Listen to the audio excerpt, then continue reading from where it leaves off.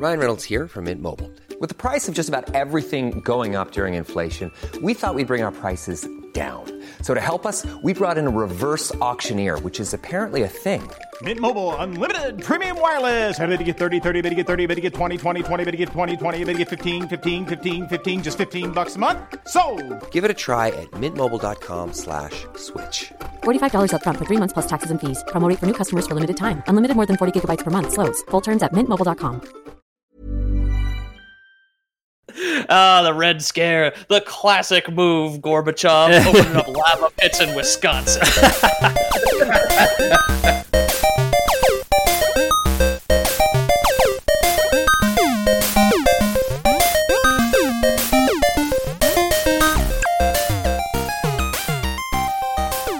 My name is Peter O'Donohue, and I'm a podcaster. I research and present other people's work over the internet with my co-hosts, Ethan Palmer and James Miller. The show is called Lore Boys, and it's the #1 fake history podcast on the internet. This is the story behind the AWE universe by Remedy Games, with a focus on Alan Wake and Control. However, Quantum Break is relevant as well. I like how your Canadian snuck in on that behind there. That was a good one. Yeah. Behind. My name is Ethan Palmer. I'm a professional swiffle ball bat player. I'm here to present to you my take on Pete's episode of Control. Something A&E. AWE. Something A&E television. I don't know. Yeah, we're doing Extreme Home Makeover. Oh, good. Or My Strange Addiction. That lady that eats her couch. You're thinking are those on A&E? You're 34 and counting, where you just have lots and lots of children's. Yeah, it's hard having children. There's a lot of kids. It's the hardest thing on earth to do because you have to have sex with a woman, which is difficult. Oh, yeah. It's challenging in its own way. I've never done it, so I wouldn't know. Yeah, so we're going to be doing... Sorry, I got attacked by a kitten. We're going to be doing the AWE universe, like I said, by Remedy Games. So are you guys familiar with Remedy and any of their games? I suppose starting with Jambo? I know that you played Control, and I know that Alan Wake is in it, but I haven't really played any of them. Okay. Ethan? Yeah, about the same. About the same amount. Have you guys played Max Payne? Oh, yes. maybe. I played They created Max Payne. I played a lot of 1, 2, and 3. Yeah. No, So, 1 and 2. I haven't played a lot of 3. 3 I like 3 a lot. It's actually the only one I played. It was good. I didn't have any of them, but my buddy had 1 and 2, so I would play 1 and 2 a lot. They're like really similar to Duke Nukem, right? No. It's like a third-person shooter. It's more like I guess more like GTA than anything, but like you pop painkillers and you can like slow down time by popping painkillers. I didn't play then. I played Duke Nukem. Bullet time and painkillers are unrelated. Yeah, it's a lot like the Matrix Reloaded video game. If you ever played it is, yeah, exactly. It is a lot like that. Okay. Just a quick little recap of the dev. Remedy is a Finnish developer, as in they finish games. They're actually located in Texas. Stupid. Is it true though? Sorry, where are they from? They're from Finland. Okay. They're in like oh my god, it's a stupid name. It's like Respoo or Ozpoo in Finland or something like that. Okay. Maybe pull up the clip. And despite their low budgets and sometimes their soft sales, they still maintain a really good reputation. And thankfully, with their kind of more conservative European style game budgets, they're still in operation, and they were founded in 1995. So they're not as critically like reliant on sales figures like EA might be, where they'll just like kill a studio in 15 seconds if they don't make their budget back, because they know how to spend their money. And they've been the same or a similar team for a long time, so their producers and everybody's really good at kind of organizing things. Unlike CD Projekt, another European developer who I don't think could organize their way out of a fucking wet paper bag. They're from Espoo. Espoo, excuse me. Ozpoo was closed. Espoo, Finland. Well, I agree to disagree. Yeah. I was one vowel off. Hey, yeah, well, that's, kind of an important vowel. I took a wrong turn at Ozpoo and ended up at Albuquerque. So they also, like we said, created Max Payne, who is one of the most recognizable video game characters to ever be ruined by Mark Wahlberg. Was there a Max Payne movie? Oh yeah. Have I seen it? I hope not. I mean, I haven't. I heard it suck dicks. It's just 2008.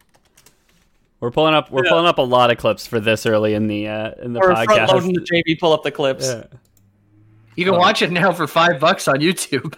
You can probably get the game for $5 on GOG. I don't think I have seen it. I'm going to check mark watched it on my Google search here to throw off the algorithm because I've never seen it. Nice. Got him. Now they might threaten us with a sequel if they needed one more guy to watch it. Yeah. Just one guy sitting in a room with like a little ticker since 2008 waiting for it to go from like $9.99 to $1,000. All right, we're good for the script there, Mark. We're green lighted. Yeah. It got Mark a Wahlberg on the phone. 16% on Rotten Tomatoes and a 5.4 out of 10. That's bad. 16% out of what? Well, usually percent means per 1,000, right? Yeah, something like that. Something like that. So the connective tissue here for what we'll refer to as the AWE universe is the Federal Bureau of Control, and it is located at 33 Thomas Street in Manhattan, New York. New York. It's a hell of a town. Hell of a town. This is Gotta a be a real part of address it. that you can Google. It's nothing interesting is there. It's just a different skyscraper. AWE originally was speculated to stand for Alan Wake Experience. Okay. I thought when you said AW, I was like Alan Wake something. It's got to be, right? Yeah. Okay. Yeah. I mean, so Pete, you're laughing like that's completely impossible, but I have no idea who Alan Wake is. So maybe he's like a god figure, like the G-Man in this. Like, oh, that's true. as Yeah, far as I guess I'm concerned, it could be, and I don't see why not. the beginning of this is going to make a lot more sense if you re-listen to the episode, actually. Okay, I'll just you know what? I'll just start at the end right now. So I'll just jump to the end of your script that you've provided me, and I'll start reading my lines from the end. So the Federal Bureau of Control, or FBC, like I said, is located in New York right now. And when the FBC was actually founded is unknown, but it is said to have been like a young organization in 1954. It was just a hip, young, trendy government organization, and the world was its oyster. Okay. Yeah. So Had a steady gal pal, keys to a convertible, all that good shit back in the 50s. So Lore Boys Prime today is we need jars of ancient honey. So if you've delved into any Egyptian tombs recently and have sealed jars of honey, send those our way. And that's going to make sense based on this episode when we get there. Okay, I'm sure, yeah. right, Pete? At the end, right? Right, Pete? Absolutely. Okay. So they're just a run-of-the-mill government organization, you were saying. For the moment. Originally, like at least in the 50s, they were headquartered in Washington, D.C., with the other FBs that operate out of that area. The FB A through Z, basically. All the government organizations. Yeah. When you get elected president, that's what they give you. They just give you an FB A through Z. It's like, well, here are all the guys you need to talk to. Yeah. The FBW, the friend benefits with. Right? Yeah. That's the different people that you get to have affairs with. Yeah. FBE, full body experience. It's not an out-of-body experience. It's just when you feel like you're in a body. That's a really good, or a really good massage. A full body experience. Or like you can know if someone's poor or not. You know if someone's poor or not in VR if they have the full body experience or just their heads moving. Oh yeah, right. Oh yeah. Yeah. There you go. That's how they get you. That's actually a government plant in VR chat with all those perverts. Well, you can always see the people who are playing like with their TV or with their computer and not with the headset because they just walk the same way and they're either like this, like completely boxy, or like crouched over. But then the full body ones, the anime girls dancing around, you know. You know. Oh yeah. And it's a full body experience for everyone involved. So while they were headquartered in Washington, in D.C., by 1954, they had already managed to contain and find three what are called altered items. Oh, it's kind of like SCP. It's a lot like the SCP. Altered items are everyday objects that have been touched by or contaminated by during, like by some force during what is called an AWE, or an altered world event. Okay. Some ghost had put their hands in a bunch of pots of honey and touched a bunch of things, and that's why they're all contaminated now, right? Yeah, exactly. Yeah, so the contaminated honey will come back. It's one of the AIs, one of the altered items. Okay, all right. So altered world events are when paranatural forces slip through into our perceived reality. There's a bunch of spheres basically out there rattling around, and once in a while there's a conjunction thereof. You mean flat planets, right? A bunch of flat planets zipping around, exactly. And then sometimes they ricochet into each other like Beyblades, but if Beyblades were flat. Oh, so it's like The Witcher. It's a lot like that, yeah. It's a bunch of universes kind of rattling around, and sometimes they intersect, and that's when we get an AWE, an altered world event. Conjunction of the spheres. Exactly. And sometimes you can get some like ghost residue or whatever, and it'll latch itself onto an actual item. And it only latches onto an item that is like familiar to the collective human psychology. So you can get like a rubber ducky or a garden flamingo or a traffic light, stuff like that. And or your dad's penis that you totally wish you had. Yeah. That's something that's very relatable to the collective human psyche, right? Yeah. That's what Freud said, right? Yeah. The big thing about the AWs is they're very much about psychology, so they're all about Freud. Yeah. Either of you got a cigar? I could really go for one right now. Don't know why. We could inject some cocaine and smoke cigars. Dude. AWEs, since they kind of latch on to familiar items, for some reason, these extra dimensional forces are like concerned whether like the dumb human monkey could even understand it.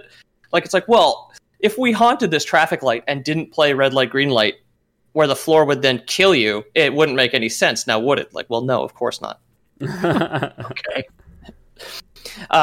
It's like the entire dimension took like some creative writing courses and just like thought they were way smarter than they actually were, basically. Okay. Just like us, right?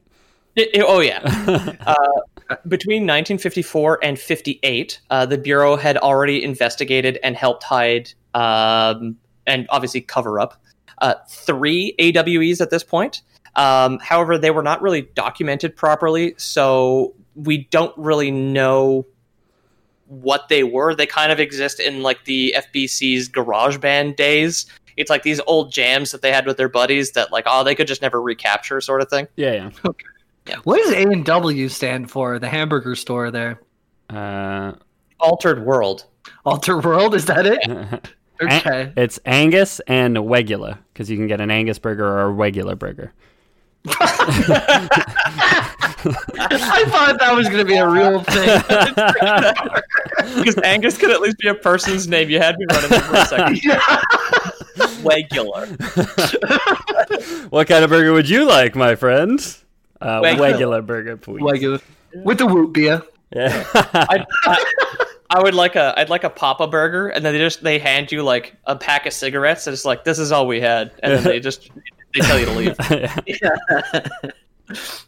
The earliest recorded AWE is called AWE-3, and it took place in Sawyer County, Wisconsin, which is also a real place. Yes. Are we doing the thing that I was doing where we go from the end of the script? What happened to -1 and -2 if it's the first recorded?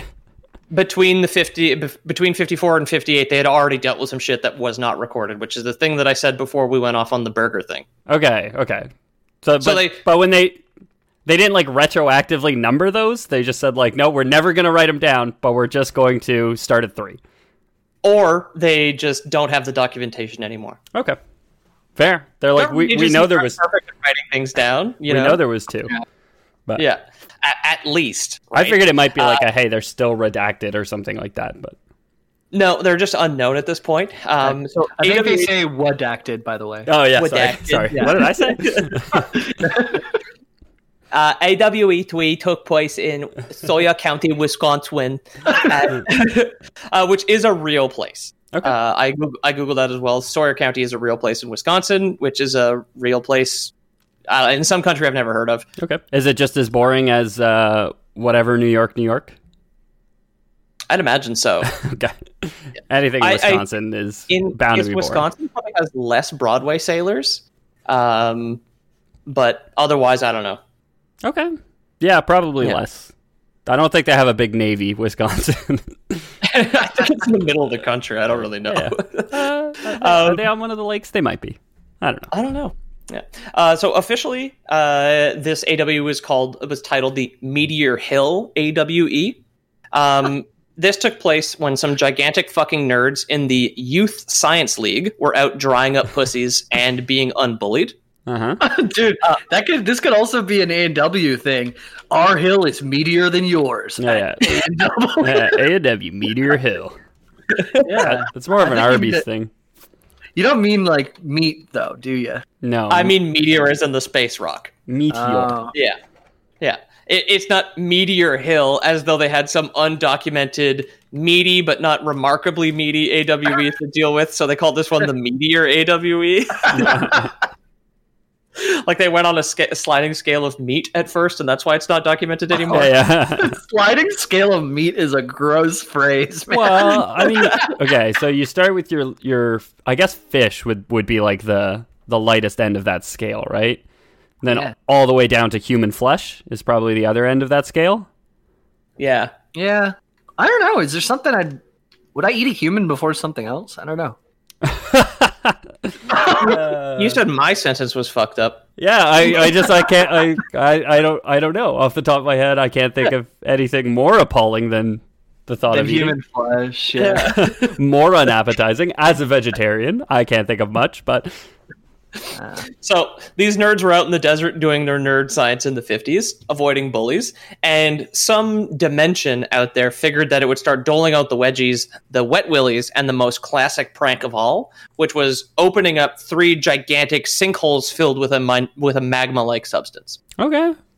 Yeah. It's like a Final Fantasy move. I thought about it. I don't think I could eat human. Like, I think that's the last thing I would eat too. Okay, just to make it clear. Thanks. I was trying to think of a more gross animal because there's a lot of icky, creepy crawlies out there. But some animals are straight up poisonous to consume. Yeah. Yeah, I mean, I feel like eating human is probably poison to the soul, right? Yeah, and the brain gives you like a similar. It makes you go crazy. It gives you the shakes, I think. Yeah, it's like mad cow, right? Cannibalism's bad for you. Yeah, if you get a good dry rub, it's not so bad, I heard, though. Yeah. Oh, well, I do have a decent dry rub. Now you're trying to convince me otherwise, eh? Yeah. I know Pete doesn't like liver, but what about human liver, huh? So. Nah. No. This just make a bad thing worse. So once these sinkholes opened up, some of the boys were hurt. None of them were killed.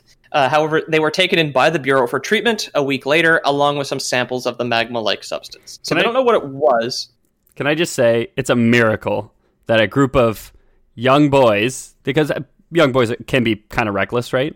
Notoriously rowdy. The fact that a group of young boys survived a bunch of pits of magma opening up. Just with few injuries, they just get brought to this strange organization instead of a hospital and put on life support. That's a miracle. So it's not excellently documented. I don't know how many of these kids were horribly burned by this substance.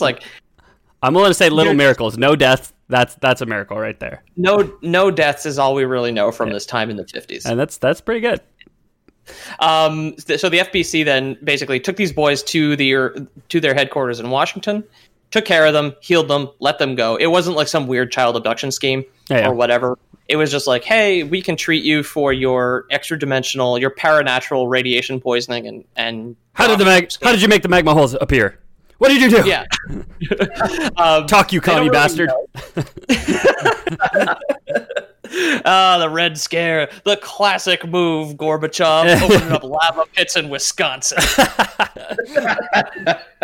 The area was then just sealed off from the public for their own safety because they didn't really know how to get rid of these pits. At this time, the FBC was led by a man named Theodore Ashe Sr., up until 1964, where he died of unknown causes. Possible exposure to spooky extra-dimensional bullshit, but who knows? He has a cool name. Theodore Ashe. Ted Ashe, baby. Yeah. Teddy Ashe. Teddy Ash. Yeah. A week later, I'll Ted your ash, huh? Hey yo. A week after he had died, multiple AWEs were discovered taking place in the subway tunnels below New York City, likely making them safer, honestly. And the FBC was called in to clear them out and let the mob continue safely burying the bodies of uncorrupted union bosses. Anybody they couldn't bribe, they were just like, there's some spookies happenings down here, and all these rolled up carpets that we need to safely dispose of it can't be done. So they call the government for help. Hey, I know we don't always see eye to eye, but could you do me a solid? Thankfully, they had a couple of people in the FBC who were willing to do them a solid. The newly appointed acting head, because he hadn't been officially put in place yet, the acting head of the FBC now is a man named Broderick Northmore, which is another great name. Yeah. Oh, Yeah. I know what they did. They just made all the people they want to disappear.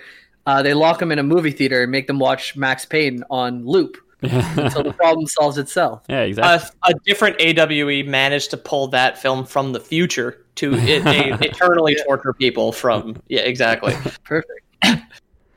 And the acting head of research was Ted Ash Jr. So Theodore Ash Jr. was head of research for the FBC, while the actual acting head was Broderick Northmore.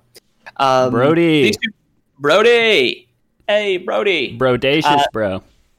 These two men and their team went into the subway tunnels and discovered the entrance to the oldest house, which at this time decided to allow the agents of the FBC to see it and go inside. Whoa. However, where the oldest house actually came from is totally unknown. It smells like mothballs and there's doilies everywhere. One bowl of candy that is so stuck to the inside of the bowl that if you manage to snap off one of the peppermints, the entire planet would fall to pieces. But the couches look great. The couches look great because they're preserved in plastic. Covered in plastic. The couches have been contained safely prior to the FBC showing up.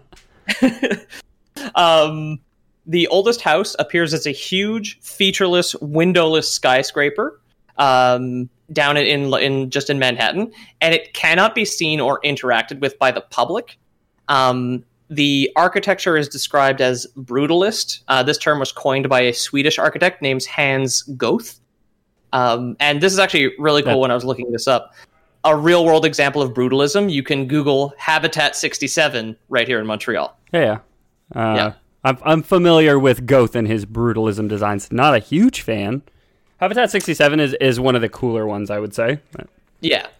It looks like someone who just started playing Minecraft and didn't want to stick to a cube was just kind of put squares in everywhere. Adding rooms to the side of rooms. Yeah. Yeah, Habitat 67 is neat. The art direction of the oldest house is fucking awesome in the game. But I've real world examples are basically just what if you put a couple of windows in a concrete pillar is the most common one. So yeah, exactly. It's not great. Yeah. The oldest house seems to allow people to see it and enter it for its own reasons. The hallways and the rooms are constantly shifting. There is an apparent infinite amount of space and rooms to build and kind of work within the oldest house. Because the building seems to be connected directly to the astral plane, which is an alternate dimension and a source of paranatural power. Cool. Yeah. A few other locations on Earth are also connected to the astral plane, and they're all known as places of power.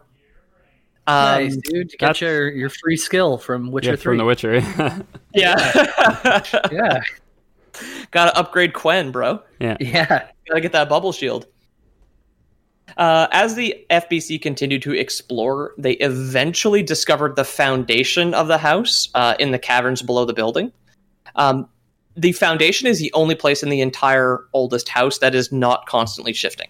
It seems to be some fixed point between our reality and the astral plane. This may be due to an object that people just call the Nail. It is a massive monolith with a V-shaped cut in the top. And not unlike Idris Elba, the Nail is described as being black and mathematically perfect. Oh, okay. All right, I that's won't. cool. I won't disagree with you there. It's a handsome fella. It seems to hold the foundation in place. So the nail itself seems to anchor the entire dimension, I guess. I mean, so every building has an anchor nail. There's one nail that holds the whole building together. That would that makes sense. Yeah. Yeah, dude, if you just run around with a big enough magnet, you can make cities topple. Well, you got to hit that one nail just right. But yeah. Because you don't want to pull it, like if you don't want to be on the other side of the nail. If the point is facing you, then you're just going to sink it in deeper. That building's not going to go down, right? You got to get on the side with the head to pull it out with your magnet. Okay. Yeah, the FBC went down there into the foundation armed with all the stud detectors that the 50s could provide. Yeah. But they're all like middle-aged men, so they're all pointing at themselves like, hey, I found one. It's like Council of Dad jokes. Yeah, exactly. During an expedition near the Foundation, Northmore discovered an object of power on a pedestal in front of the nail. I'll explain this shortly what an object of power is. The nail kind of seems like an object of power itself, no? It's not classified as such. It's because it's kind of part of the building. Okay. It's unknown what it really does. All we know is, like, we do know from playing the game Control that it is connected to the astral plane. But it's not fully explained, and at this time in the 50s, in 1958, when they're just discovering this shit, they didn't even really have the term. Okay, yeah. Object of power. They had the term nail, right? Nails had been invented prior to 1958, thankfully. Yeah. So it was like a year and a half, right, that they had together anymore. Yeah. You know, the matches were created after the lighter, and the screws were created after the nail. There you go. Really? Yeah. Yes. Animal fact for the episode? Yeah. I didn't actually look into it, but the second one, I know the first one's true. The second one sounds true. I feel like a nail would come before a screw. So I think it depends how you define screw, but you're probably right? I think you're totally right, because like cave people or like Bronze Age people in the Middle East would have assembled their huts with pegs, which are certainly more akin to it, where it's like a peg is basically just a wooden nail. Yep. Or it's a great way to pass a Friday night, if you know what I mean. You guys want it? From constructionmagnet.com. Good. Around 1860s, wire nails were introduced, and by early 1900s, 90% of all nails were wire nails. Screws, on the other hand, date back to 3rd century BC in Greece. So it sounds like we have... So that's wire nails specifically. That's a specific type of nail, I guess. But I wouldn't be surprised because, if you think of ancient Greece, they didn't have wood buildings. They had stone buildings, right? I don't know how much they were nailing stuff together. When was Elmer's glue made? Were they gluing these stones together? It's 4th century BC. It's made of goat hooves. Yeah, so Wikipedia for hand-wrought nail just says prehistory. Huh. Wow. Yeah, there you go. Older. So anyway, this object of power is pretty much like one of the most significant discoveries that they had found within the oldest house at this point. He found it on a pedestal in front of the nail. This was peculiar since the FBC had established a base in these caverns already. The pedestal with the object had never been seen before and has never been seen since. Ooh, Okay. Creepy. Yeah. The object of power is called the service weapon. Throughout history, the weapon has apparently changed dramatically. However, it always retains the form of what is generally accepted to be a weapon by the collective unconscious, making it more of a physical manifestation of a concept, meaning if you could convince enough people, you can probably make it look like pretty much anything. Cool. Okay. Yeah. Cool. The difference between the altered items that we talked about earlier and an object of power, or OOPS, which is the canon term, was the canon acronym, Objects of power. Yeah, is that an OOPS is connected to the astral plane and can transfer its power to a para-utilitarian instead of kind of retaining a residual haunting of astral powers. So an altered item is just kind of like a troublesome little thing that you need to deal with, whereas an object of power confers its astral powers or its paranatural powers onto the user itself. This user needs to be a para-utilitarian, which... Could they also be... What about American? Yeah. No, Yeah, no do they service have- weapon without a passport. Do they have to be from like one of those Mexico countries, para utilitaria or whatever it is? They do need to Northmore is from Paraguay, which would explain his ease of use with the service weapon. Nice. Now, whether this goes to other South American countries is not known. I don't know of any Argentine utilitarians or Brazil utilitarians, but they may be added in future games. Northmore, after being allowed, again, to pick up the service weapon, was presumably transported mentally or physically to the astral plane, which appears as like an infinite void of white light. The only thing in there is an inverted black pyramid in what would be perceived by a human to be the sky, since we kind of distinguish up and down. Wait, So there's a big upside down black pyramid within the astral plane. It's the only thing visible. as the sky though? Like that's what I don't get. Like, Is it just like so big that it would look like it goes for a really long time? So it's like the sky, or It is huge, but it just appears above you in the astral plane. so it's like in what you would perceive as the sky. Yes, exactly. Now, so if it's a void, can you like reorient so it's like underneath you, or is it just like if you spin, it spins with you? it's your Sims. Yeah, that the goes sim diamond. It's always above you. Just Okay. like the Sims gem, it is always above you. Yeah. Okay. It can manifest different things, like within the astral plane, like constructs, which probably is like a gameplay conceit more than anything, but just the astral plane itself, by default, is an infinite white void with an inverted black pyramid Okay. that occupies this realm. Cool. The pyramid communicated with Northmore, revealing that it contained apparently multiple paranatural entities referred to themselves as the board of directors. Ah, And bureaucrats. oh no, we've made a mistake. Shut it down. Shut it down. Now, the board of directors in the game in control in the game communicates entirely in subtitles, and a lot of what they say is either or. So they do not speak English. It's just kind of like this garbled electronic noise. But the subtitles are always like, you can now fly/hover sort of thing. So they, like, what you interpret from what they're saying is really up to the person that they're speaking to. Okay. Yeah, and even reading the subtitles is kind of like It's up to the person playing the game what they're saying. Right? in canon, because like as you scan over the subtitle, you'll grab a couple of words before it disappears and moves on because they're quite quick. Okay. But yeah, so the main thing, it is called the Board of Directors, which is knowledge passed on directly from the pyramid, meaning multiple entities live within it. The way that they talk about themselves as a board of directors is probably just because they're communicating with bureaucrats already, Yeah. and they're in the same way that the service weapon appears as a gun. It's because we understand what that means. Yeah. And a service weapon for a federal bureau, like, makes sense, right? Exactly. Yeah. So the pyramid communicated with Northmore and then appointed him as the new director of the FBC.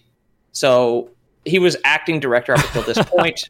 He gets it's like, hey guys, I touched this gun, and I had a psychic vision, and I'm your boss now. Yeah. Oh, hey, how's it going? How's it going, Northmore? I think you should refer to me as director. Well, I mean, you're just acting director, right? No. I met with an inverted black pyramid and an infinite white void. I'm director now.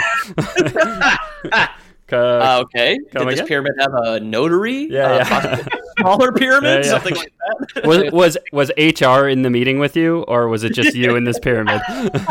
He gets Nobody like ever a, witnessed this. he gets a hat made. It's just like a coat hanger with a black pyramid that's always above his head. This is my director hat.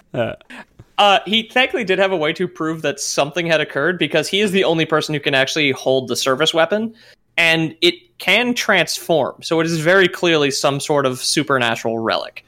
Okay. So in the game, you only get the one gun, but it can transform into different shapes to represent what you would understand as a different gun. So there is, pistol, sniper, SMG, shotgun, rocket launcher. It transforms to suit what you believe these weapons should act like. So it's like banana, super soaker. Yeah. Nuclear bomb. Peeled banana. Yeah, the peeled banana is the final weapon that you get in the game that you can point at enemies. Laser pointer to get rid of the cats. Oh, joke gun that just has a flag that says bang on it. Yeah. Okay. So how it works, I guess, like just plunger on a string. Yeah. Grappling hook, same thing, right? So I guess for like the mechanics of the game, does it work like, you don't find new weapons while you're playing? Because like in games, you like unlock weapons as you go, typically in single player games, right? Do you just like figure out how to tap into the innate ability of your service weapon to... You unlock the forms. So you just played Halo 3 a couple days ago again, and you know how like over the course of that game you encounter you find new weapons or encounter new enemies with new weapons. Yeah. Over the course of Control, your understanding of the service weapon expands as your character progresses, and then you can then upgrade and unlock new forms that do different things. It starts off as a handgun. Okay. Yeah. The interesting thing about the service weapon that has apparently existed with it forever, since it pulls directly from the astral plane, it has infinite ammo, but needs to recharge. Okay. Yeah. So like recharge, like, do you gotta plug it in? Is like one of those like wireless chargers okay? Can you just like leave it like on one of those, or it's a USB-C. Has a little crank on it, like it does it itself. But if you truly believed, if the collective unconscious believed that guns had to be recharged like squeezy flashlights, that would definitely be the way that it worked. Okay. The collective conscience, like now it doesn't even have a headphones jack anymore. Bullshit. For the record, I think a squeezy flashlight is called a fleshlight, Peter. Oh. Yeah. Yeah, both used in a dark room, but different purposes, I guess. Yeah, I mean, which one do you reach for when the power goes out first? Depends on your situation, my guy. That's true, right? I reach for both because I need one for the other. You know. Yeah. Gotta be able to see it. Gotta be able to see it. Otherwise, it does nothing for me. Candles first for either the mood or the dull light, and then following that, you go for the rest.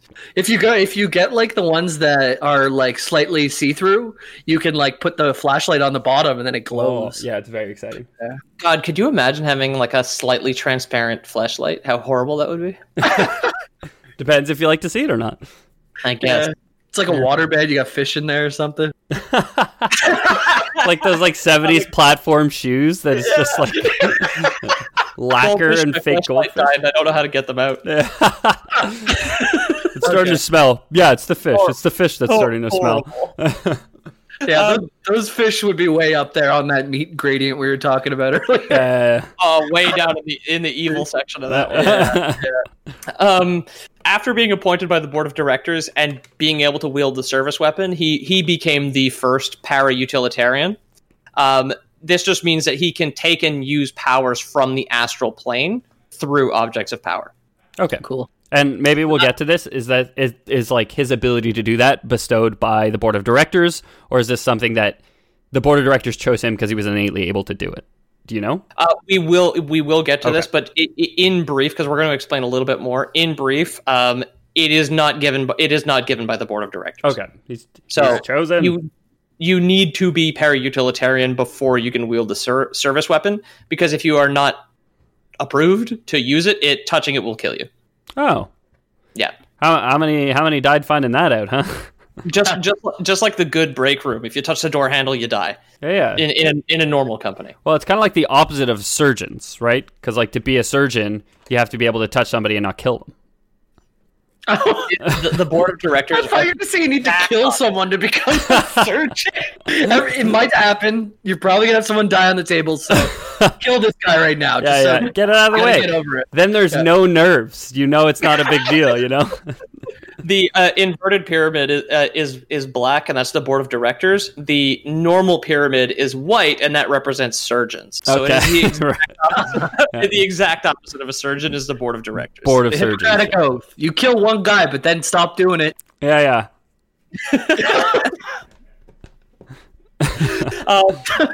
Northmore was, however, given a suite of powers by the board of directors described as thermal, so he could, I guess, freeze or ignite things. Okay.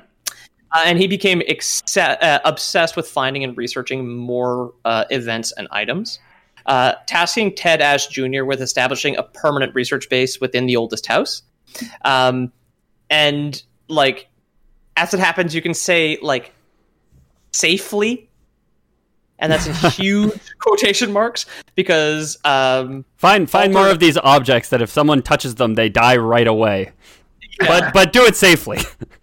As it happens, altered items and oops can be stored within a place of power.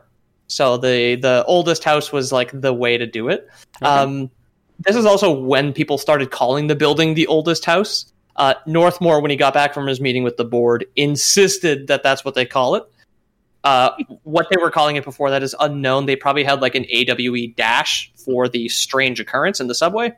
Yep. Northmore just bought a house himself, and everyone's making fun of him because it's an old house. Yeah. So he had No, this is the oldest house. This is the oldest house, okay? I'm director now. Do you see the pyramid hat? Okay, I'm the director now. Waving the service weapon around like a madman, just like, it's me, I'm in charge. I could shoot you, or I could just make you touch it, okay? So watch yourself. Otherwise, it would just be like, yeah, the objects of power can be safely contained within the cheap fixer-upper, and it's not as fun to say, right? I'm storing my object of power in my new high-rise condo overlooking the bay. Yeah. Very utilitarian. Yeah. Brutalist? Brutalist? That's the one, yeah. The country's called Paraguay, Jamie. Jesus Christ. Yeah. I stole that joke from I think it's an old TikTok or an old Vine or whatever. Someone's like tells their little brother, "I'm a lesbian," and the brother's like, "I thought you were American." Very good. That's pretty good. Yeah, he was just he really meant it. Yeah. Several more AWEs occurred in the 70s. Two in Bright Falls, Washington State. The first being at Cauldron Lake, which is called a caldera lake, which just means it's a volcano crater filled with water. Okay. A writer named Thomas Zane lived out on an island in the lake in a cabin with his girlfriend Barbara Jagger and their assistant Emil Hartman. This island was called Diver's Isle due to Zane's love of diving in the lake. He has like one of those big old-timey diver suits with the little pincers on it and the big dome helmet with all the portholes and shit. So he was a poet and a diver. Okay. At some point before. Yeah, dude. It's like, can you imagine? I mean, he's got a girlfriend now, but can you imagine that kind of resume when you're like hitting on a girl? It's like, oh, I'm a poet and a diver. There's two things I love in this world is the beauty of words and the beauty of fish. And then it's just like swoon, especially in the 70s. Yeah. Hey, baby, I love using my words, and I love going down and getting wet, if you know what I mean. You know what I mean? Any scuba divers out there? You're free to use that one. Oh, finally. Like one scuba guy listening right now, just like waiting for the right words to say to the girl he's in love with. Thank you, Ethan. Sitting in his wetsuit at the bar. He's got his tank on. Just goggles and his flippers walking across the bar. Reciting Flanders Fields or something like that. Spills his drink on himself like, oh no, don't worry, it's a wetsuit. Like he keeps trying that move, keeps dumping one on himself, trying to get attention. Sloshing around, full of mixed drinks. It's an incredibly stupid image. Yeah. His hair would get so blonde, just being bathed in booze all the time, totally burnt. I would love a nervous scuba guy at a bar for the art for this episode. Doesn't have to be, Peter. It's always your choice, but I'm gonna do it. At some point before 1970, Zane and Hartman discovered the supernatural powers of the lake.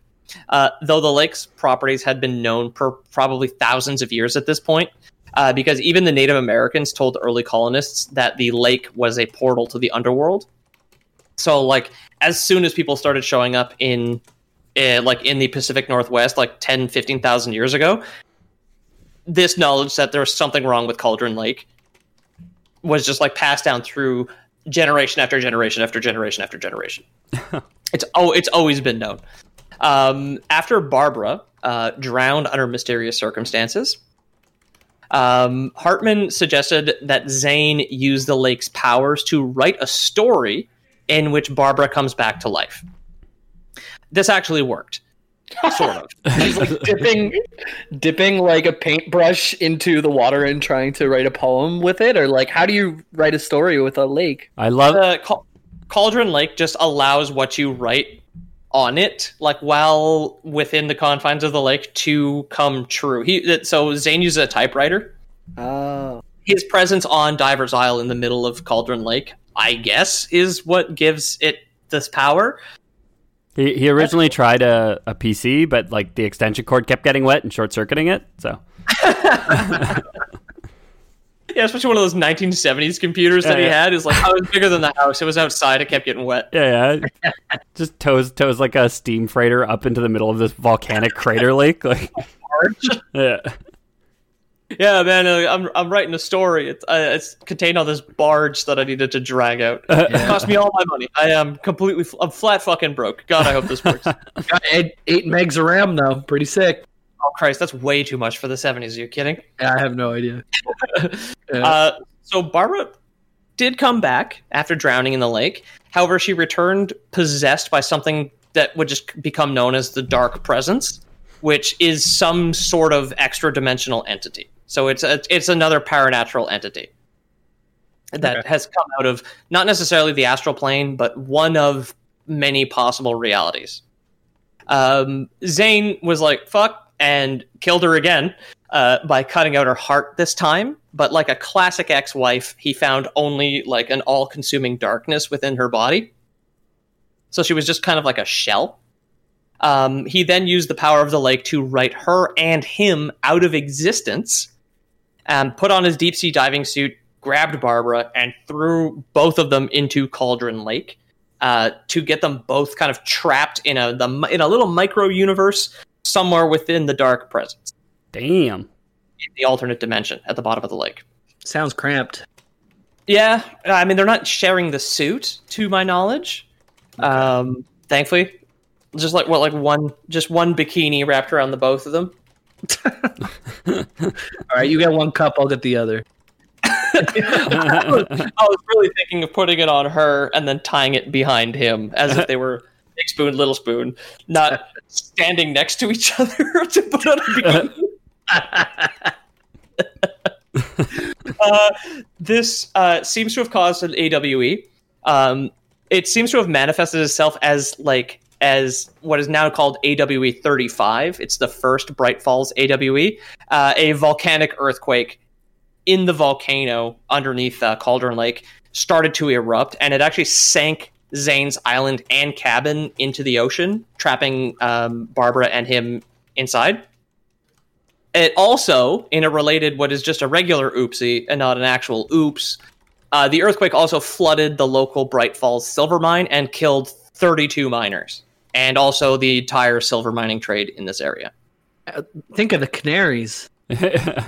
Can't go back in the cake. So, yeah, when it turned around, the cage is underwater. It was like something seems awry. That's it. Just like instead of do you hear that? Oh wait, I don't hear the canary. No wait, there it is. We're good. Keep going. Keep mining for silver, boys. The Dark Presence seems to be able to reach out every once in a while. So writing himself and Barbara out of existence and then trapping them both within the alternate dimension didn't seem to have worked entirely. In 1976, the Presence kind of got out somehow and attacked the rock band called the Old Gods of Asgard. All right. Yeah. Tor and Odin Anderson admitted to police that they had spent actual days, getting fucking blasted off their homemade moonshine, Hell yeah. which, like all healthy diets, contained unfiltered lake water. Okay. Not good. From Cauldron I mean, Lake. If it's like 90% alcohol, I feel like it's not that big a deal if the water's a little dirty, right? Okay, so Jamie's that's going to be a no on the human meat order, but a yes on the lake water moonshine order, I guess, is the impression I'm getting from you. It would ruin Yeah. your mash. Like I don't know if you'd be able to, like you might not be able to distill it with lake water because it might ruin it, or it would just, like Jamie says, it should just come out as alcohol. It would be flavored. It would be flavored like dirty lake water, but it should just come out like alcohol. Yeah. Ethan's been distilling his own liquor, so he can try it for us. Yeah. For legal reasons, no, I have not. That's a joke. Tor and Odin Anderson admitted again that they were drunk. So after Tor was struck by lightning and something made Odin cut out his own right eye, they reported to police that they had defeated the scratching hag that had arisen from the lake. I just love the idea of these two really drunk guys, like down by the fucking lake, fall into it, and like, I don't know, a catfish like grabs one of their back or something. Or just like a bunch of leeches. It's like, oh, I had to save my brother from the scratching hag.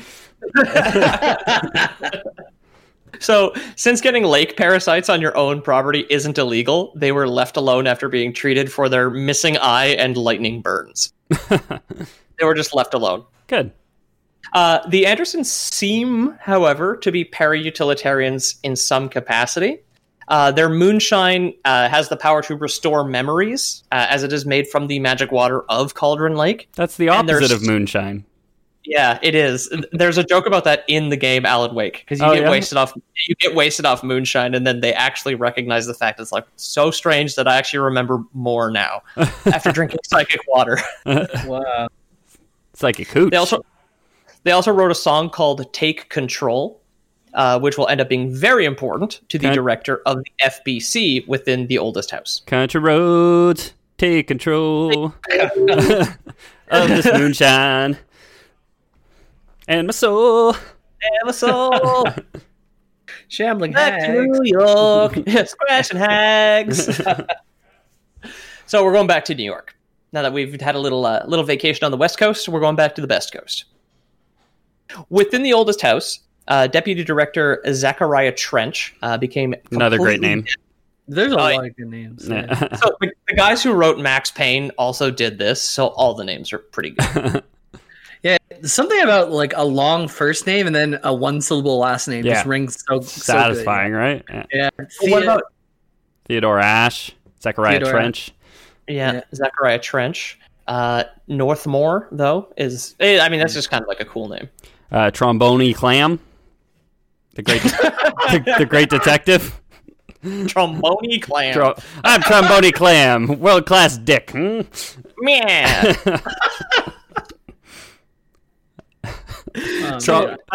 Vote. Go to patreon.com to vote on whether or not you want me to do Trombone Clam lore for next week's episode.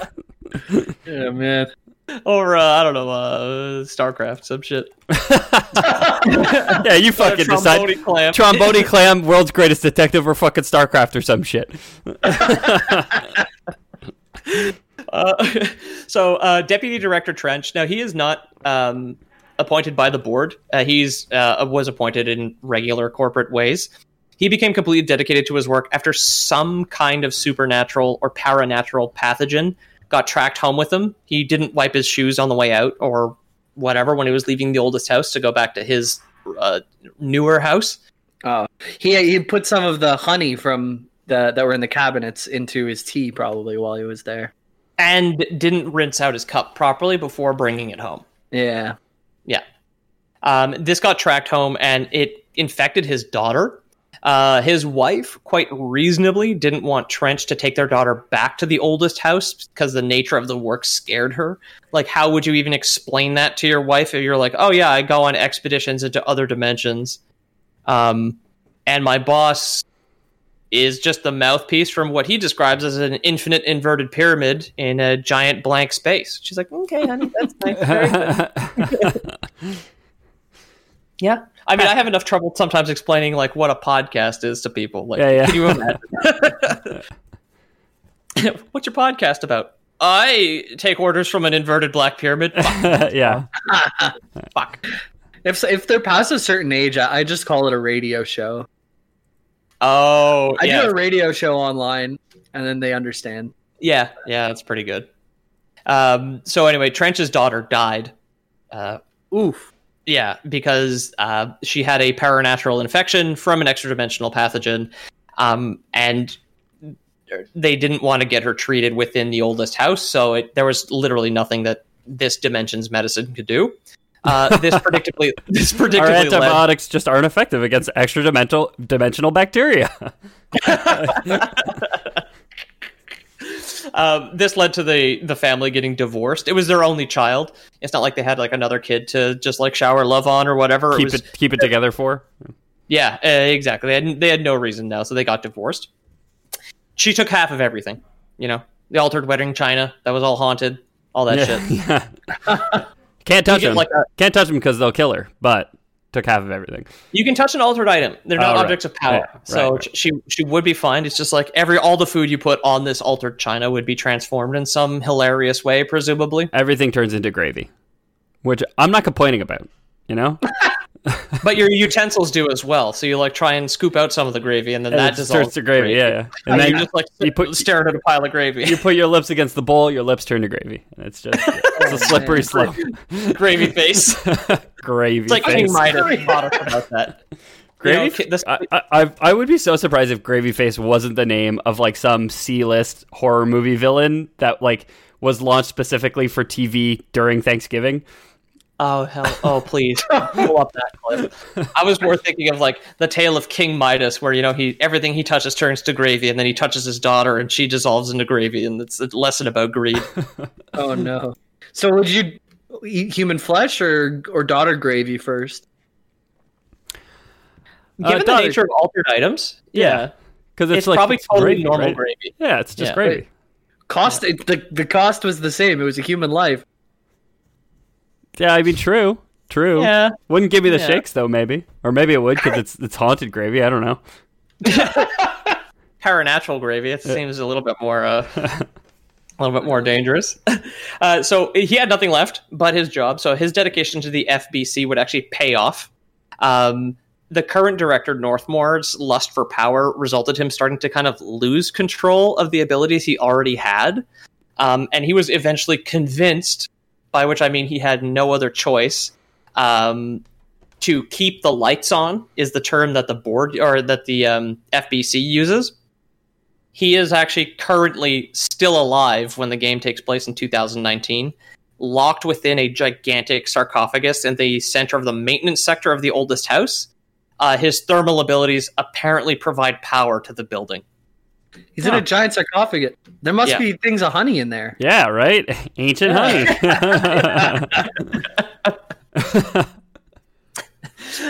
Trench didn't really want to be director, and apparently he picked up the service weapon basically on a dare because he was so unhappy. It's like, I'm either going to dedicate my life to the FBC or I'll drop fucking dead. Either or. The board was okay with it, though, because he, too, is a power utilitarian. Nice. He's got that dual citizenship, baby. He started to implement some changes within the house. He ordered the construction of what is called the Panopticon, which is a prison or like a containment facility for oops and altered items. The Panopticon is a real philosophical concept that is physically impossible to build in real life. The concept of a Panopticon is an institutional building where one guard could observe every prisoner without being seen.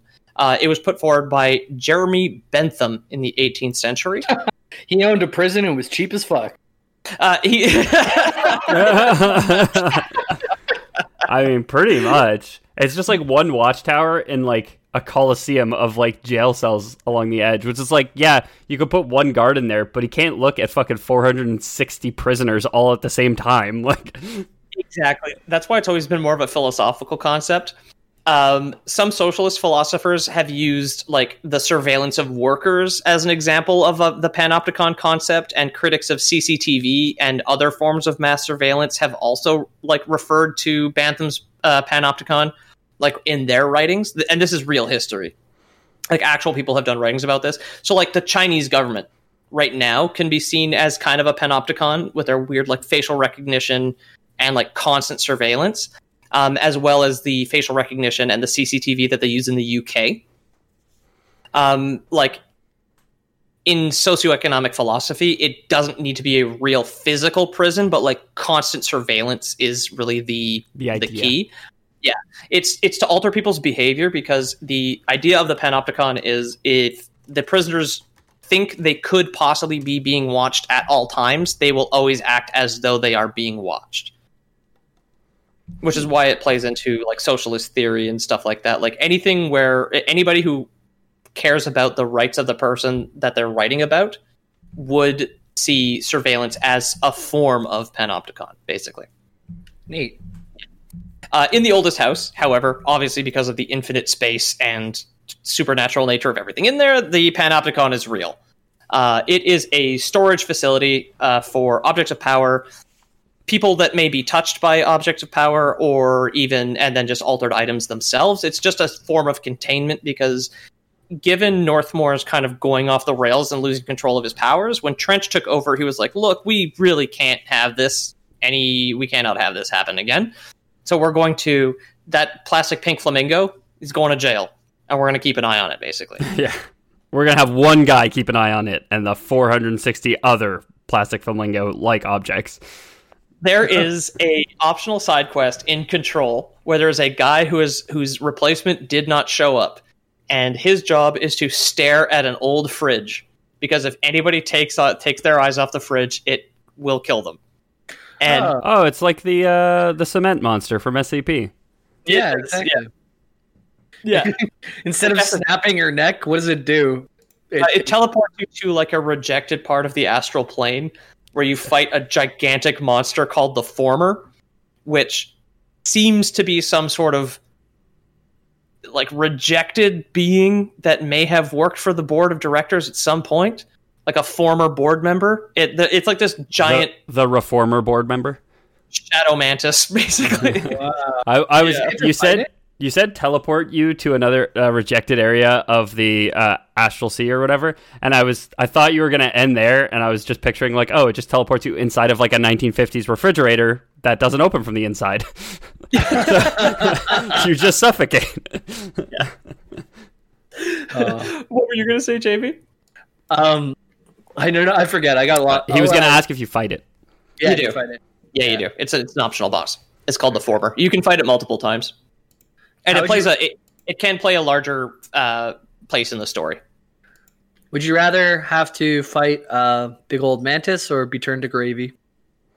The mantis fight's not really that hard, so I'll take that one. Yeah, I mean the mantis fight, you have a shot. You can't defend against being turned to gravy. But no. It sounds kind of delightful, doesn't it? It's the Betty Crocker touch instead of the Midas touch, right? Yeah. So along with the Panopticon, Trench implemented a lockdown protocol, which works kind of like bulkheads on a ship, which I think is the term for the things that keep it from sinking. It's like the sectioned off parts where you can like shut a door to prevent the entire place from filling up. Oh yeah. Like in Titanic, when they start closing those on, and people are still on the wrong side of them. Yeah. Well, in the Titanic, was specifically to make sure the Irish can't get out, because a they'll keep the ship upright. A bulkhead is an upright wall within the hull of a ship or within the fuselage of an aeroplane. Huh. Oh. There's no water in the sky, though. I mean, Except clouds. for clouds, yeah. There's more planes in the sea than there are submarines in the sky, right? As the old saying. That's a good one.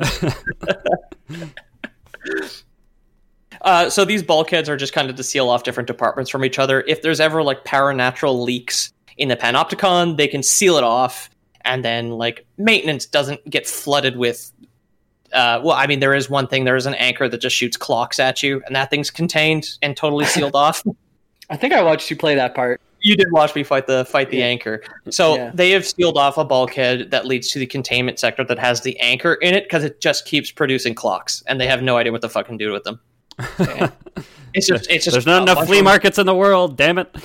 Yeah, with our older generations, like we keep running out of old people faster than we can breed new young people. So there is literally no one to buy $2 clocks. Felix, the cat ones, with the eyes that move with the ticker. Yeah. If only. He also put together a management team now to ensure that the oldest house remains contained and safe. And the classification system they use is quite literally just inspired by the SCP Foundation wiki. Like they're instead of Keter class for like the difficult to contain shit in Control, it's just KE. So they were just like, well, we don't need that much of a word. Just cut it down. Keter is actually a doctor he's like one of the researchers in SCP. And I didn't fully research him, but he has a story, probably with a very dangerous SCP, probably to get. Well, God damn it! Since this is the last episode of Lore Boys ever, I guess we'll never know. 2 SCP episodes. That's all you're getting. Yeah. His management team was consisted of Lynn Salvador, Alberto Tomasi, Helen Marshall, and most importantly of all, Casper Darling. He's the head of research now. Darling is easily one of my favorite video game characters fucking ever. He's a great name. Phenomenal. All his parts in game are like short little live action educational videos about like the astral plane and many of the discoveries within the oldest house. Like he's basically a collectible. And the actor won a BAFTA for his performance in Control because he just fucking slays it. He's having so much fun. He had to take a bath because he stunk, or he was take a BAFTA. BAFTA, clean yourself up, you mook. What's a BAFTA? Is that like the Fourth American Free Trade Agreement or something? Yeah. Yes. Yeah. It is. So Trump had a problem with NAFTA, which is later on in the alphabet. Yeah. The BAFTA was the second agreement that we attempted to make. Yeah, exactly. Exactly. Okay. There was the AFTA first, then there was the BAFTA. Yeah. Okay. What's that actually for? That's like video game acting? The BAFTA is like the British Academy of Film and Television Arts. Oh. There you go. British actors, film, television actors. Yeah. Nice. Yeah. It's the Fourth American Free Trade Agreement, obviously. Yeah. It's like as good as the Oscars if they took out 99% of the world population. Yeah. And said it's just for these one type of people.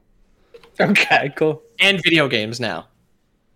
But he got an award for his performance. I highly recommend looking up the Casper Darling clips if you don't plan on playing Control, because he is fan-fucking-tastic. Cool.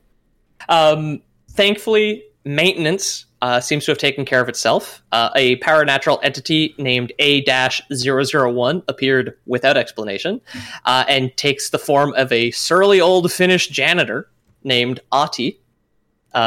He roams the oldest house, keeping things in order.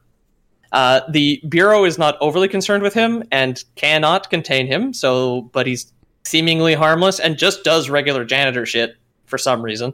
Can't complain. But yeah, exactly. He's not turning anyone to gravy, so that's gravy. That's pretty good.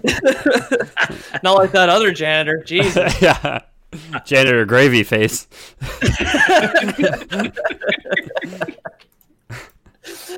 He carries an old cassette player, which also appears to be an oops.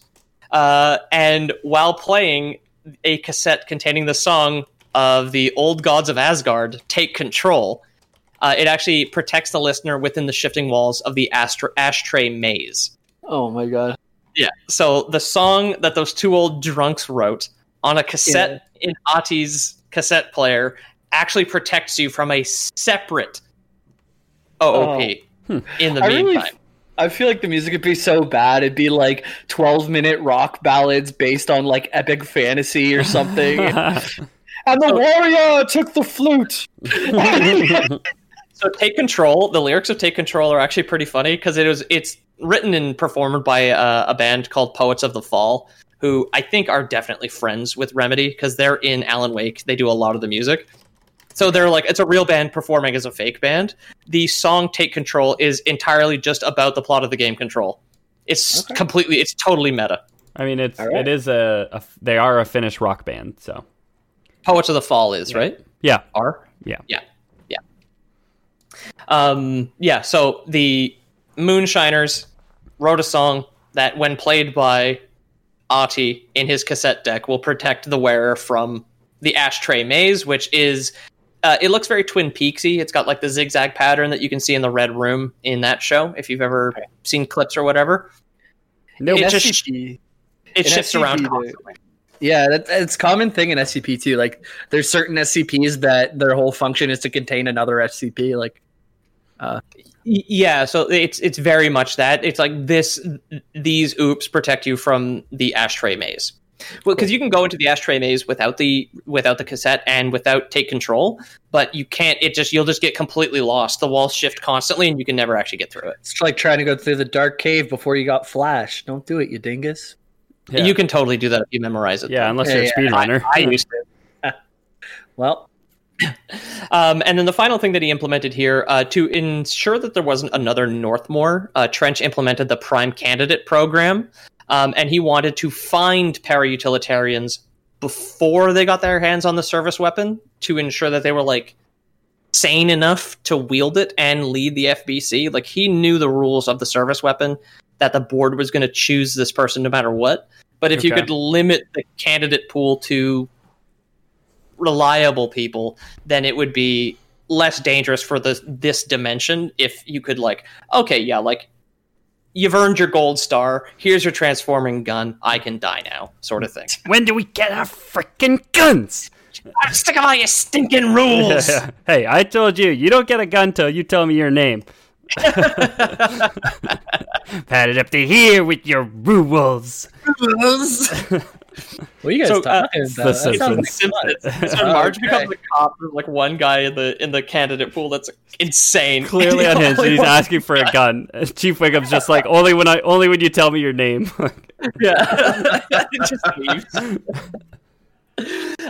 Candidates 1 to 5 were all described as, quote, false leads, dead ends, and disappointments. Ouch. Yeah. And then there. in the distance, oh yeah, that's me.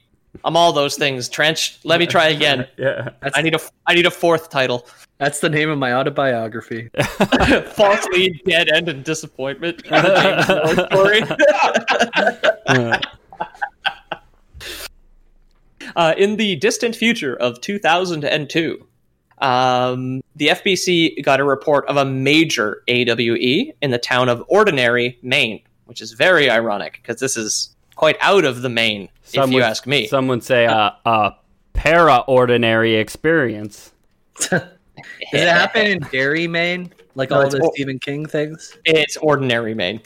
Ordinary. I wonder if Not that's... real Derry is ordinary and in Ordinary, Maine. Yeah, I wonder if that's like a nod at Stephen King.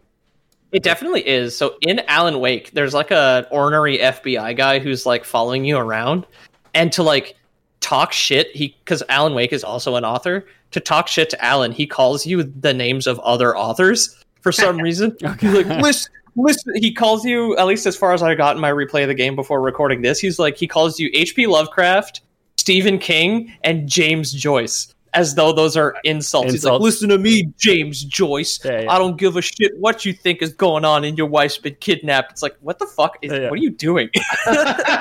Okay. Easy there, Stephanie Meyer. Huh? I don't care if your boyfriend is a 1,000-year-old vampire whose sun glints in the sunlight, or skin glints in the sunlight. Did she hear Twilight? Mm-hmm. I didn't know that. Yeah. Okay. Yeah. I think that's her name. I might have got that wrong. Jamie, pull up the clip. Sounds right to me. Yeah. Stephanie Meyer, protagonist of Alan Wake, for some reason. So in Ordinary, Maine, there's two kids, Jesse and Dylan Faden, 11 and 10 at the time, respectively. They were playing in the scrapyard that most well-adjusted children like to play in. Obviously, we've all played in the scrapyards, boys, right? If there was a scrapyard near me when I was growing up, I definitely would have played in it. I would have so many rusty cuts, 100%. We definitely went to the quarry and like would mess around there, but I don't know about a scrapyard. It's like regular like small town shit, basically. Yeah. 2002 seems late to me for someone to do this, but I don't know. So Jesse Faden is our age. She was born in 1991. Okay. At some point, they had a regular day playing in the scrapyard. At one day, they went back in 2002, and they realized that the entire scrapyard had kind of shifted in a way that allowed them to explore more deeply. And then within the dump, they found the slide projector. Excuse me. Unknown to them, this was an object of power. Just an old slide projector. The total amount of slides that was with it, or that were with it, is unconfirmed. However, it's 7, 8, or 9 total slides. And the photos on the slides just acted as gateways to other planes of reality that would be called slidescapes. So every slide was a door somewhere else. Okay. Like we talked about Iris Thompson, the girl who appears in photographs that are taken with a camera type thing. It's like the photos. You can make yourself appear in that one, right? Yeah. It's like Super Mario 64. But it's like a portable painting machine. Yeah. It's exactly that. Yeah, I mean, you could call a slide projector overall a portable painting machine, kind of in general. But one that you could enter, like in Super Mario 64, is what I was saying. Super Mario's fiction, but yes. Woohoo! People used to like gather around and show their vacation photos on those things. All right, everybody, get on the Chesterfield. We're going to look at our vacation from last year. Yeah. Don't take the plastic off. Just get comfortable. Yeah. So the house Jesse isn't that and old, damn it. We're not going to cover all of the slidescapes, but Jesse and Dylan did manage to like kind of crouch down and jam themselves between a staircase and a wall, and then rocket off through the slidescape portals. Hell yeah! Speedrun the slidescapes, obviously. We got to do it. Yeah. The most important slidescape is Slidescape 36, since on the actual slide little plastic frame, if some of our audience is too young to know what a slide projector slide looks like, it's like a little plastic frame with a transparent, tiny version of a picture in it. And then when you shine a light from behind it and you put a wall far away, it makes a big picture. It makes a painting on the wall. Yeah. It's how you take your paintings with you. Yeah. It's like when you put a flashlight on the bottom of your flashlight and point it at a wall, right? Yeah. You can see the fish swimming. You get that big almond wall. Wait a minute, those aren't fish swimming. Oh no, they're dead. I'm sorry. Oh man. It's just because on the frame of the slide, it was written "color slide film." This side towards screen 36. That's it. So they called it Slidescape 36. The children called this place Hand, since within the slidescape was kind of a vast, seemingly infinite desert with these huge black pillars poking out of the sand. And there was 5 of them that just looked like the fingers of a hand. Cool. Yeah. Very Malazan. I mean, there's a couple things in this story so far that are pretty Malazan, but which is a fantasy book series that Jamie and I have both read. Yeah, there's the Houses of the Azath, which is the oldest house that can like change and like seems to have a mind of its own. And then there's these like statues of jade in Malazan, which are like sticking out of a specific desert. Okay. Yeah. I wouldn't be surprised if it was inspired by that, if that's what I found out, because Sam Lake, who is the creative director at Remedy, loves other people's work and like works it into the Remedy games all the time. Like obviously with this SCP game. Right. What a simp, loves other people's work. You should just do your own thing, man. Yeah, only and exclusively, like us, only talking about our own work that we've created, right? Exactly. Simp. So, a trio of Sam Lakes over here. Within Hand, Jesse and Dylan and their friend Neil, who had asthma and would get nosebleeds, so he was the resident loser at the school, encountered some kind of paranatural intelligence. It told the kids that it would make them special, and then began to live inside their heads. Jesse's this is unclear because you don't really find out too much about Dylan. Jesse recognized the being as female and named her Polaris because she had just learned about the star in school and again was 11. I don't know whether this entity just takes the sex of the body it's living in. So Jesse's is her, but she refers to it as she throughout the game, and then Dylan talks about the entity within his head, but doesn't refer to it as her or as Polaris. So they're separate or they're interpreted differently within these people. But the Polaris now lives within the heads of Dylan and Jesse. Cool. Rent free, baby. What was that? Rent free. Yeah. Mostly getting into fights about Polaris on Twitter. God damn it. Never stop thinking about it. Ati, the janitor, can hear and respond directly to Jesse's internal monologues with her roommate, though. Oh, okay. Good. So there are these weird internal asides. Polaris kind of takes the place of the player. So whenever Jesse has a thought when you're playing the game, it's kind of in canon. She's talking to Polaris, but she says like you or whatever. So it does sometimes sound like she's like sarcastically breaking the fourth wall. Mm-hmm. Polaris is just like the in canon fourth wall, pretty much. Okay. A fifth wall that's located behind the fourth wall, like some sort of bulkhead, right? Yes.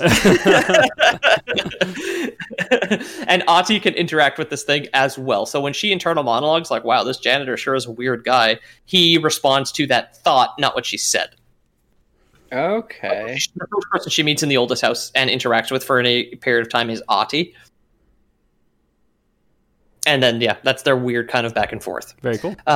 Local bullies. This is a very Stephen King moment in this during this AWE. Local bullies stole the slide projector from the scrapyard nerds and began interacting with another entity called the Not Mother.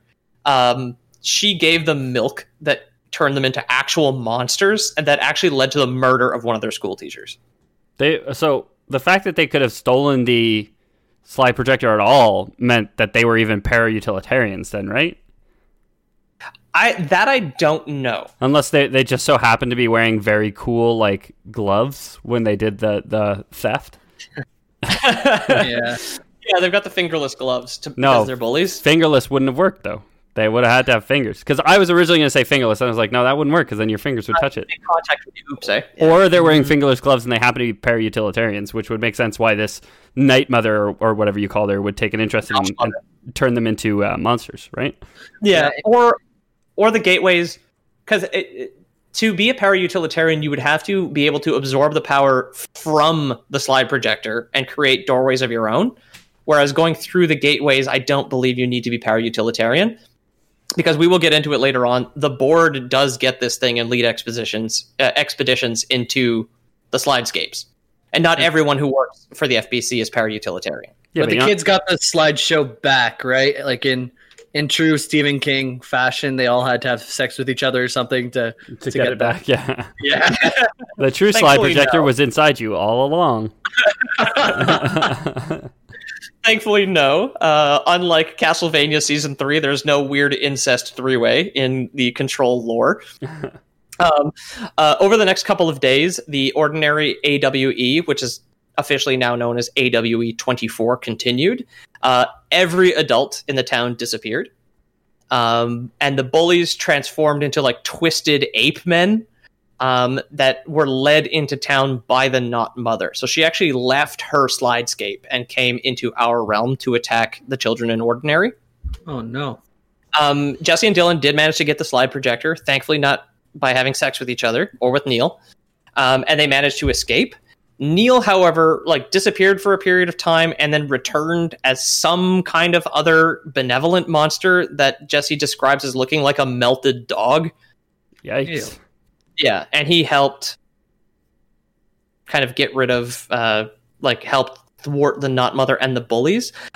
Jesse ended up burning all of the slides except number 36, which caused the Not Mother, the bullies, and Neil to all vanish. So as soon as their gateways could no longer be opened, destroyed with regular Our Dimension fire, they just vanished. So They did not kill the Not Mother or the bully ape men or melted dog Neil. They just vanished and returned to their respective slidescapes, presumably never being able to get out ever again. Poor Neil. Yeah, he turned into that thing. I mean, who knew that was the cure for asthma? His puffer turned him into a melted dog, whatever that is. I guess really poor all those kids, even the bullies. Bullying sucks, but maybe that's not a fit punishment, right? No, I mean, they're probably getting shit at home from their alcoholic dad or whatever that makes them lash out at school. And then they turn into a monkey man and get cast into a slide projector screen. Yeah, forever. Yeah. Try and explain that to your therapist. Between your melted woofs. Yeah. You think you got problems. Just had asthma. What did he do wrong? The FBC arrived to get the projector. Slidescape 36, and then they also kidnapped Dylan for the Prime Candidate program. At the time, they did not take Jessie, so she was kind of left to drift through life, telling people what had happened to her, but no one believed her, obviously. Trench also managed to salvage one of the slides that was not entirely burnt, but this was a cheeky under-the-table move that was not officially recorded by the FBC. Okay. So this director, who's very afraid of paranatural entities, has a couple of secrets of his own, apparently. Not beyond corruption, right? we're all human. Yeah. Back at the oldest house, Trench and Darling started to lead expeditions. I can't say that. Expeditions into Slidescape 36 until the discovery of what is called Hedron. It's like a gigantic D20 shaped organism that has some sort of mysterious power of resonance. I've always said Hedron, but in game they pronounce it Hedron. Huh. For whatever reason. Hedron, I'll take you on. Hedron, I'll take on anyone. That band, like, lately has been kind of fucked up people, though, so I feel like I should stop. What band is that? I think it's Trapped. I've never even heard of them. Yeah. I just know that song. Yeah. The FBC moved Hedron to the oldest house. So out of the Slidescape, they took it. And they contained it just to study it and kind of hang out with it, I guess. While the Bureau tried to train Dylan Faden to get him ready to be the next director, because they realized that his contact with Polaris had made him a really good candidate. Pretty much the only good candidate that they'd known so far. He's Prime Candidate 6. This wasn't going well. Dylan was violent and couldn't really control his powers. He killed agents by accident, and then sometimes would just lash out and destroy things or kill people anyway. And this definitely didn't have anything to do with the fucked up educational videos that the FBC had made for him. There is a series of video recorded puppet shows that you can watch in game called the Threshold Kids. Okay. Videos star 3 creepy puppets, Topher, Meg, and Uncle Mr. Bones. A little boy, a little girl, and an adult human skeleton wearing the face of a human woman, respectively. Good. What? Yeah. And basically, Uncle Mr. Bones is there to teach Topher and Meg, like, whatever you see inside the oldest house, like the difference between like a secret and like a not secret, like a rainbow, not secret, the true nature of rainbows, secret. And it is just like a skeleton puppet doll that talks. Its mouth just goes up and down on like a stick. It doesn't like flap open. It shifts up and down, and it has like a Barbie doll face just kind of hanging off the side of its head, as though it's like thinly disguised as a human, but it's still very clearly like a hissing skeleton. Yeah, it's called. His name is Uncle Mr. Bones. These were intended apparently to teach Dylan about the Bureau and prepare him to be director. They probably just fucked him up. Probably. If you're not going to watch, if you're not going to play the game, watch the Threshold Kids clips on YouTube. They're hilariously weird. And now I'm going to briefly cover one last AWE, which is AWE 35, just to wrap this up. It took place in 2010, again in September, in the city, once again, of Bright Falls, Washington. This AWE is the game Alan Wake. So they kind of retroactively made Alan Wake canon in Control by stating that all the events of that game involving the Dark Presence are a third AWE from Cauldron Lake, and this is AWE 35. Overall, this game's super fucking old now. This is the story of how Alan, how he becomes trapped. Alan becomes trapped in Thomas Zane's cabin at the bottom of Cauldron Lake because the entire house was transported to the dark dimension, basically. Okay. And Alan is also an author. He's a very Stephen King-like guy. He's very James Joyce. He's very H.P. Lovecraft. Yeah. If the FBI guy razzing his balls is to be believed. It's like I know authors too. You got to read to get into the FBI. Believe me. Yeah. Well, okay, listen up, Dr. Seuss, okay? I don't need your green eggs and ham right now. Listen, I got through FBA, B, C, D, all the way to I, and here I is. Alan again, like I said, is an author, and he is using his own typewriter within Thomas Zane's cabin at the bottom of Cauldron Lake to write a story in which he manages to get out and save his wife. So the Alan Wake you're playing in Alan Wake is the manifested character within Alan's story about himself defeating the darkness. Okay. Very cool. Yeah, it's great. I really recommend it. It's probably cheap as shit, and again, it came out a long time ago, so it'll run on anything. It is right now, because time of recording, so maybe not for our listeners. It is the autumn sale on Steam, and it is $4.49 USD. Absolutely worth it. Wow, absolutely worth it. It's not very long. Before reinstalling it, I'd only beaten it once. It took me 9 hours. Absolutely worth it. It's a lot of fun. Very strange, very wonky and zany, like a lot of Remedy stuff is, and a good lead into Control, which I absolutely recommend. Cool. Right, so that's the plot of that game, and that's AWE 35. Alan remains trapped within the lake, even though he does save his wife. And there's a collectible within Control, or in the Control DLC AWE, where it's like a semi-redacted interview with Alice Wake, about why she won't speak to her husband anymore. She states that, like, while whatever I spoke to looked like my husband, that thing was not my fucking husband. So some sort of dark presence corrupted version of Alan, I guess, went to try and meet Alice at some point. And if you remember earlier, Thomas Zane's assistant, Emil Hartman, in Bright Falls in 2010, he's like an older guy now who has one of those like stupid fucking crystal healing therapy lodges for celebrities. Sure. He seems to have been interested in unleashing the darkness. However, he gets corrupted by the darkness at some point, and then he actually gets apprehended and contained within a little model version of Bright Falls inside the oldest house. Very cute. Yeah. And then he ends up getting further corrupted by another extra-dimensional force that we'll talk about in a second here, turning him into like a 15-foot tall, distended, backwards horror monster. Basically, because you can only get so much haunted crap into one person before they turn into a monster, apparently.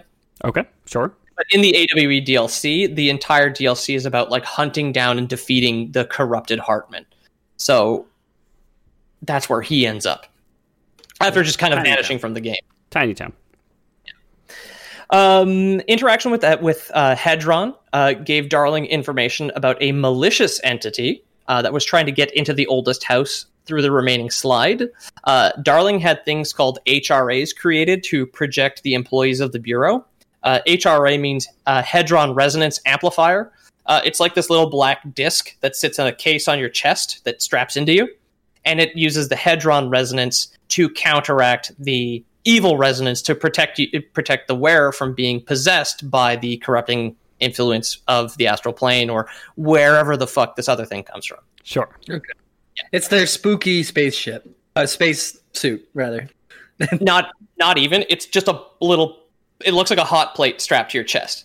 Okay, that's all. You can wear regular civilian clothing, and you just like strap it on. It's got like 2 belts. That's it. It's nice. Like it's like the size of a jewel case CD, basically. Okay, cool. Yeah. Yeah. Anyway, he had those created to protect everybody. During one of the expeditions into Slidescape 36, Trench was corrupted by the malicious resonance, referred to in-game as the hiss, due to the sound it makes. So Hartman is now dual corrupted by the Dark Presence and the hiss. The hiss seems to be much more brutal than the Dark Presence because the enemies in Alan Wake are just corrupted townsfolk. They kind of have like a shimmer around them and like a kind of a black smoke that pours out. They're weak to direct light, but they're not like horribly mutated. The hiss does a hell of a lot more damage to the human body and confers much more dramatic powers onto their victims. Like some of them are just like peeled apart open monsters that can just like shoot out debris that they suck out of the floor sort of thing. So, and then of course Hartman is a big spider monster. So, the director, or at least the soon-to-be director, Ahti, and then a couple others seem to be completely immune to this because they don't actually get mutated. So Ahti, Trench, and the player character Jesse Faden do not wear HRAs. Oh, isn't that so Jesse, when you play as Jessie, she does not need an HRA, and then Ahti is powerful enough to just avoid the Hiss corruption entirely. Okay. Trench was corrupted by the Hiss, and then it kind of made him afraid and paranoid that Hedron would try and take over and control the oldest house. So he then used the slide projector to just unleash the Hiss into the oldest house. It was just like, oh yeah, man. If you let me in, I'll take care of everything. Don't worry. I know you're afraid that this is going to get out of control. Believe me, that big thing that hasn't done anything wrong thus far is just waiting. Let me come in and fuck everything up immediately. So Hedron, sensing the danger and having some kind of connection to Jessie Faden through Polaris, probably, reached out to her and led her to the oldest house, which allowed her to find it and go in. And then here she ends up acquiring the service weapon. She kills Trench with it. And becomes the new director of the FBC, which is such a weird part of this game because everybody just accepts it. They're like, oh, you've got the weapon, you're the new director. And then when you walk around the oldest house, which again is infinitely huge, all of the official pictures is pictures of Jessie. Like the photos were automatically replaced. Nice. Yeah. So that's AWE. Cool. Very Sounds cool. like not a lot of people want to be the leader there. Because if you just act like you want to be the leader a little bit, it seems like everyone just respects that. Yeah. It must be a shitty job. Well, you got the gun and you have the pyramid hat, right? So kind of conveys a sense of importance. Yeah. The acting is kind of strange, but I think the actress's name is Courtney Hope, plays Jessie, and she does a great job. Generally speaking, Remedy seems to like kind of strange looking people. So like the actor who plays Alan Wake is kind of a weird looking guy, and his outfit is so fucking stupid. He has a tweed jacket over like a classic button up lumberjack shirt over a hoodie. Like he looks just like a sleeping bag. Like so warm. You gotta layer up. And Courtney Hope has like kind of a weird underbite, and all the other characters are all very odd looking. So it's a very strange game, which might like put some people off, but I loved Control. It was so good and very much recommend it. Awesome. Thanks for listening, everybody. This has been another episode of The Lore Boys. If you like us, please tell your friends, leave us a review. It's like the super number one best way you can help us out. If you want to get in touch with me, you can do so at Ethan the Deadman on Twitter. James, where can we find you? You can find me at hotmail.com. Just go there, search James, you'll get him. Peter, where can we find you? At Lore Boys Podcast on Instagram, along with Jamie. If you want to go to theloreboys.com/about and jump into the Discord to hang out, you can do that. Or you can email us directly, loreboyspodcast@gmail.com. And I believe we got a couple of folks here. Okay, I was going to say we do, but we're running really long, so we'll read them on a future episode. Thanks so much for sending them to us, guys. Like Peter said, contact at loreboys.com is a great way to get in touch with us. Also, the Discord, if you go to loreboys.com/about, you can find the links to our Discord there. And come join the conversation. There's lots of people hanging out, doing good things, making suggestions for what you want us to talk about. You can tell me to do Trombone Clam in the case of the Janitor Gravy Face lore one of these days. So hop on over, come say hi.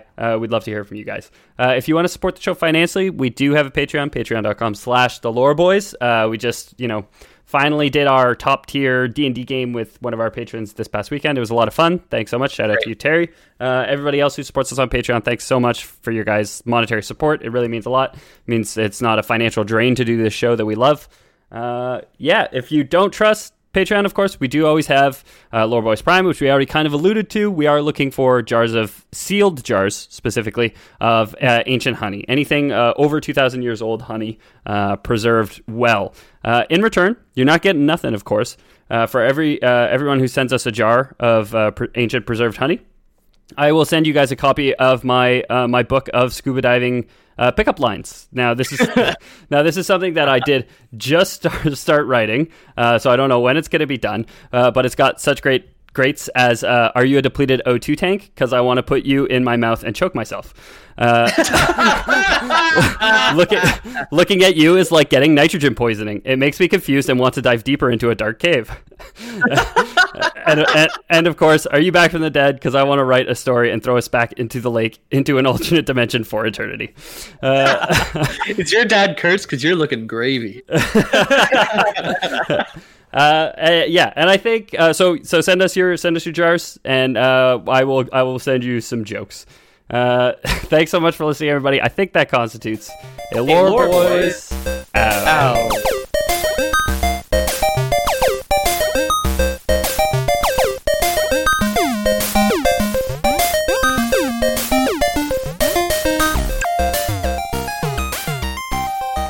Hi, I'm Ethan. I think. Okay, let's go favorite SNES songs, or just general soundtracks if you can't think of a specific song. I'm going to go with the athletic theme from Super Mario World, which I feel like might be a cop-out, but it's got to be an all-time great, right? Guile's theme from Street Fighter. Great choice. Yeah. I like the victory music from Chrono Trigger. That's good too. I might also say something from Mega Man X, maybe Storm Eagle. Oh, yeah.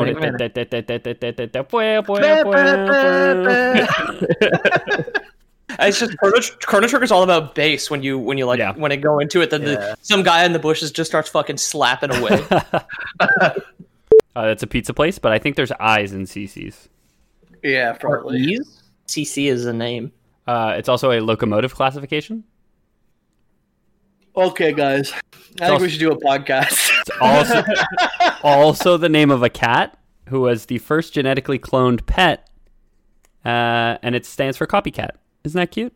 They cloned a cat and called it copycat. That is super cute. There's some bonus lore for the listeners who listen after the out credits. Okay, Jamie. So it's also a Kohberger convent. I'm not interested anymore. The only C I care about now is control, so let's do this. Speaking of copycat, get the fuck out of here. I think you mean control. Control. Man. All right. Mom deserves the best, and there's no better place to shop for Mother's Day than Whole Foods Market. They're your destination for unbeatable savings, from premium gifts to show-stopping flowers and irresistible desserts. Start by saving 33% with Prime on all body care and candles. Then get a 15-stem bunch of tulips for just $9.99 each with Prime. Round out Mom's menu with festive rosé, irresistible berry chantilly cake, and more special treats. Come celebrate Mother's Day at Whole Foods Market.